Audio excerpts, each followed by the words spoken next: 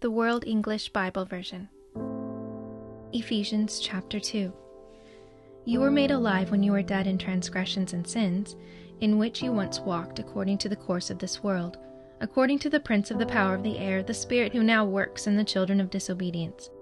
We also all once lived among them in the lusts of our flesh, doing the desires of the flesh and of the mind, and were by nature children of wrath, even as the rest.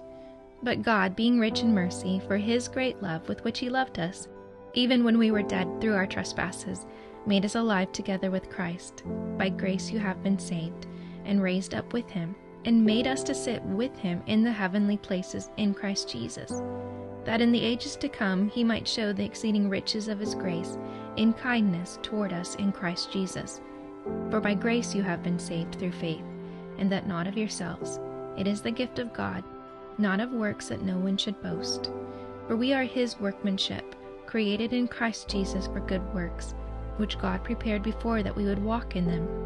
Therefore remember that once you, the Gentiles in the flesh, who are called uncircumcision by that which is called circumcision, in the flesh made by hands, that you were at the same time separate from Christ, alienated from the commonwealth of Israel, and strangers from the covenants of the promise, having no hope and without God in the world.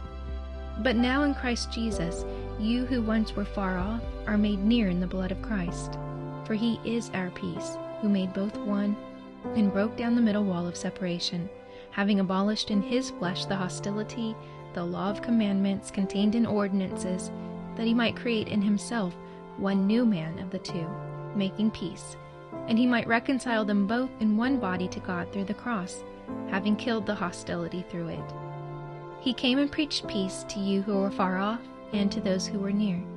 For through him we both have our access in one Spirit to the Father. So then you are no longer strangers and foreigners, but you are fellow citizens with the saints and of the household of God, being built on the foundation of the apostles and prophets, Christ Jesus himself being the chief cornerstone, in whom the whole building, fitted together, grows into a holy temple in the Lord, in whom you also are built together for a habitation of God in the Spirit.